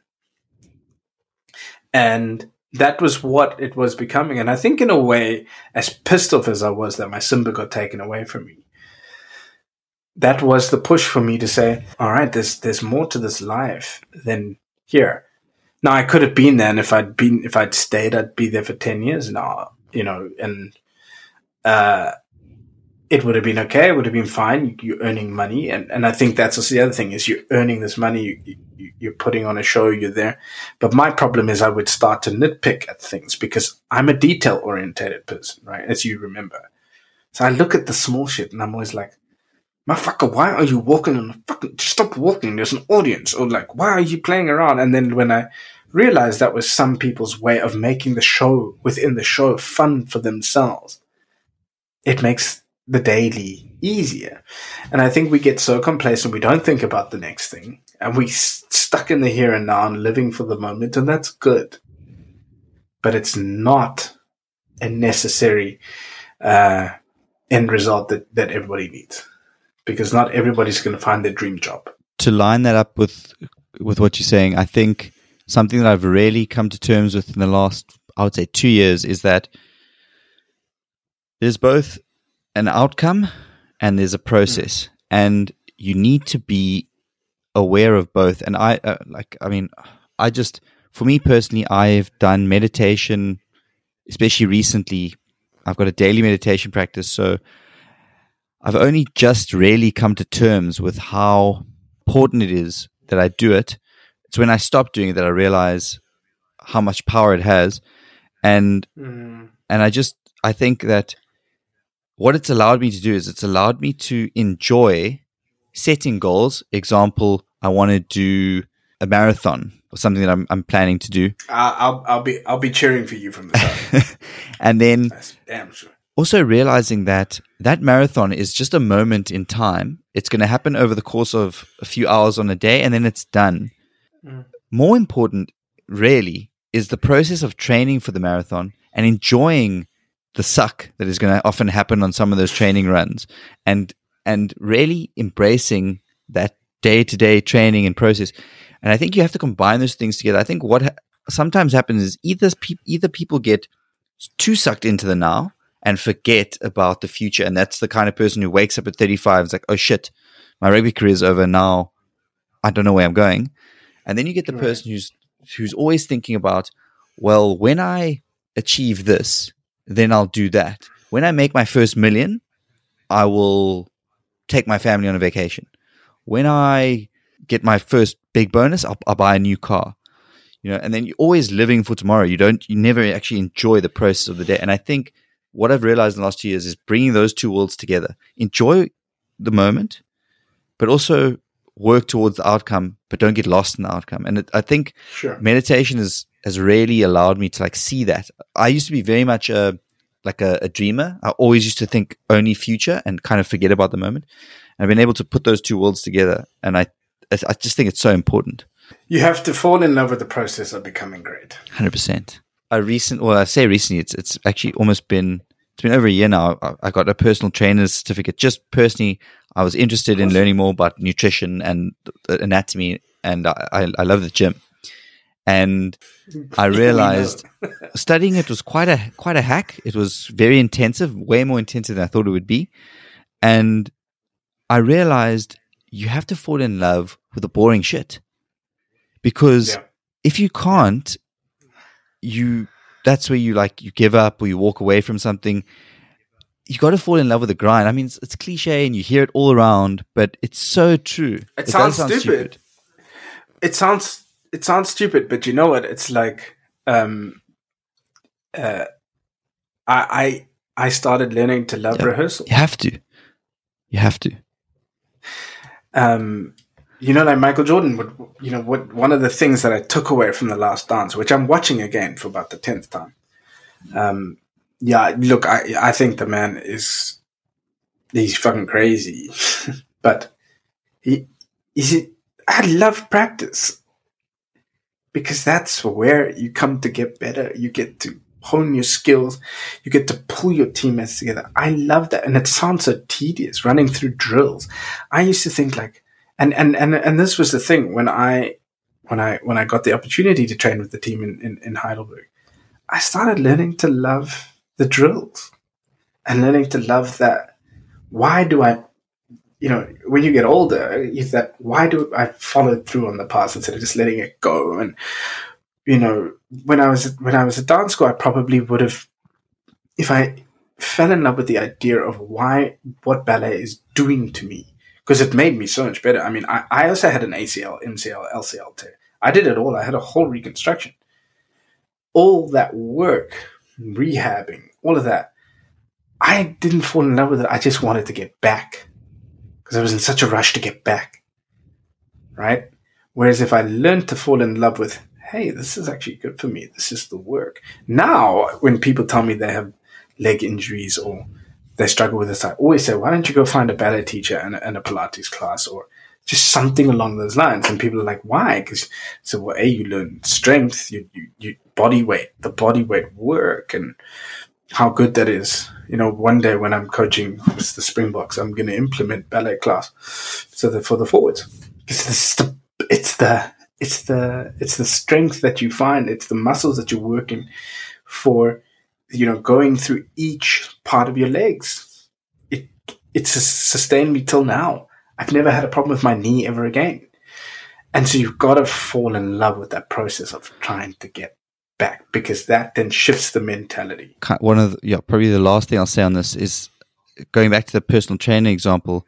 I often see people online asking, you know, like, I'm really struggling with motivation. Like, I need some inspiration. Can anyone like kind of help me to get motivated?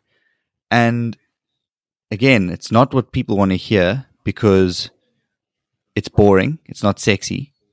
The fact of the matter is, motivation and inspiration are not what create champions. Champions aren't created off motivation, inspiration. Champions are created off discipline and habits. And facts. Like and the only way that you are going to establish a routine or a habit or a discipline is, going back to what you said, is falling in love with the process of developing a habit structure, finding ways. And look, it's not going to be the same for everyone. So you have to know yourself well enough to understand what it's going to take for you to enjoy doing whatever it is that you do. At the moment, I'm studying, and sometimes it's a bit boring. And when I catch myself being like, oh, this is boring, I don't want to do this, I try and remind myself that at the end of this learning session, I'm going to acquire a tool set that I didn't have beforehand. And that is fucking awesome. And so that's how I've convinced myself to love studying, is because I'm learning. I'm blessed in the fact that I'm healthy enough to sit and learn. And that's, you know, so I've been going through the coaching process now, World Rugby Level 2, you've got to do also the coaching process here. And you always think, because you know, there's not exactly the greatest rugby nation in the world, biggest rugby, not great, the biggest, right? So you think you have more knowledge, and it's funny, you don't, and you learn more when you actually go, let me get receptive to this. How's this going to help me improve? And when I improve, what's this going to do for X, Y, and Z? And that's the thing. So you have to fall in. You come away with a skill every day. Yeah. You know, and that's what it was for me. Yeah. That's what it was for me. And you never know. Like I say, I've said this before to some people. They would say, would you ever go back? I said, the door's never closed to that. I would have to think about the process again. I was having coffee with my friends, and they knew how I was when I was in the company full time. So they were like, "Oh, you've only got an hour with us. Is that going to be enough time? Because you've got to go and warm up." And I was like, "I'm not that bad anymore. Calm down. Just relax. I'm only here for a short time." And they were like, "Really?" I was like, "I'm here for 10 weeks, really. I'm here for 2 months. Let me do the job for 2 months," because I knew that there was an end in sight so that I could look forward to the next thing. And I think that's what was important. And I think that's what we forget. So like you're saying, you're studying now, you're doing this thing. I'm going to learn something in these 2 hours, and I'm going to move on to the next thing, because that's part of what motivation I've set for myself. Like tomorrow, my motivation is to do an hour of insanity.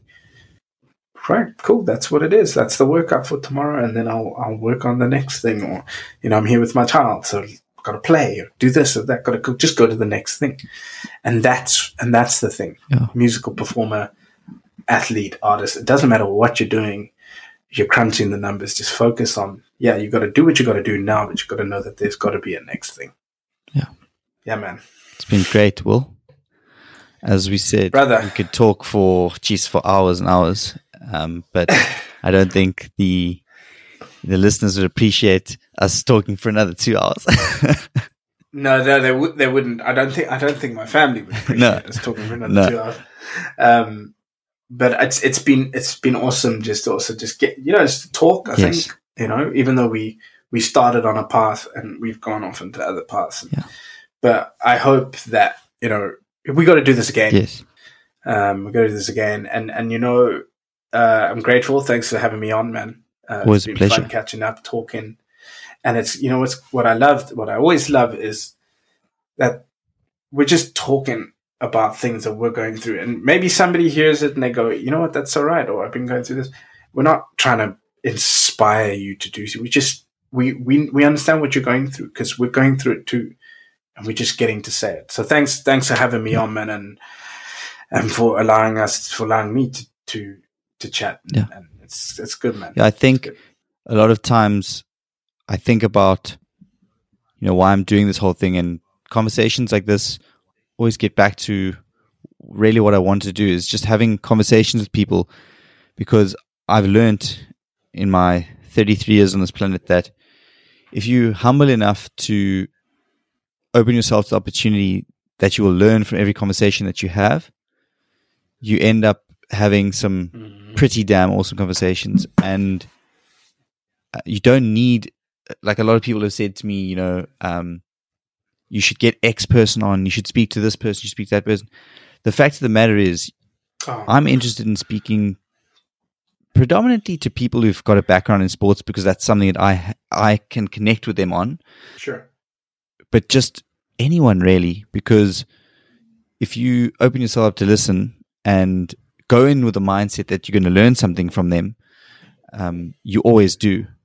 And that's kind of what I'm trying to do. I just hoping that through conversation, I'm learning something from you that I haven't thought about in a certain way, and that maybe sparks off a perspective change for somebody that didn't see it that way. And so through my learning process, people might go through the process of learning on themselves. That's all. That's what it's about.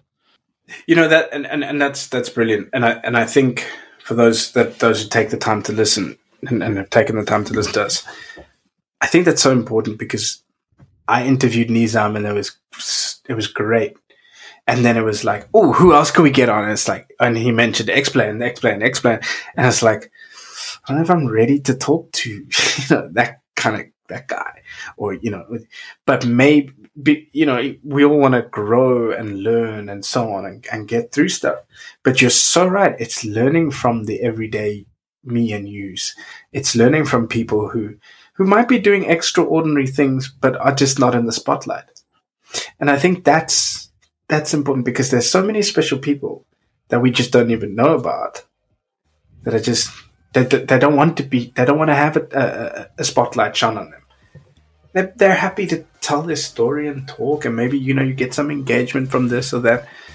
But sometimes they just want to tell their story in a way that is not on a world stage or in front of them, or on these, on these bigger platforms. And this is also what is great for the little man, So Thank you. you keep going, my man. I appreciate No problem. you. Go and I've save gotta your run, family. Catch up soon. We'll catch up Cheers, soon. man. Ciao. Will do.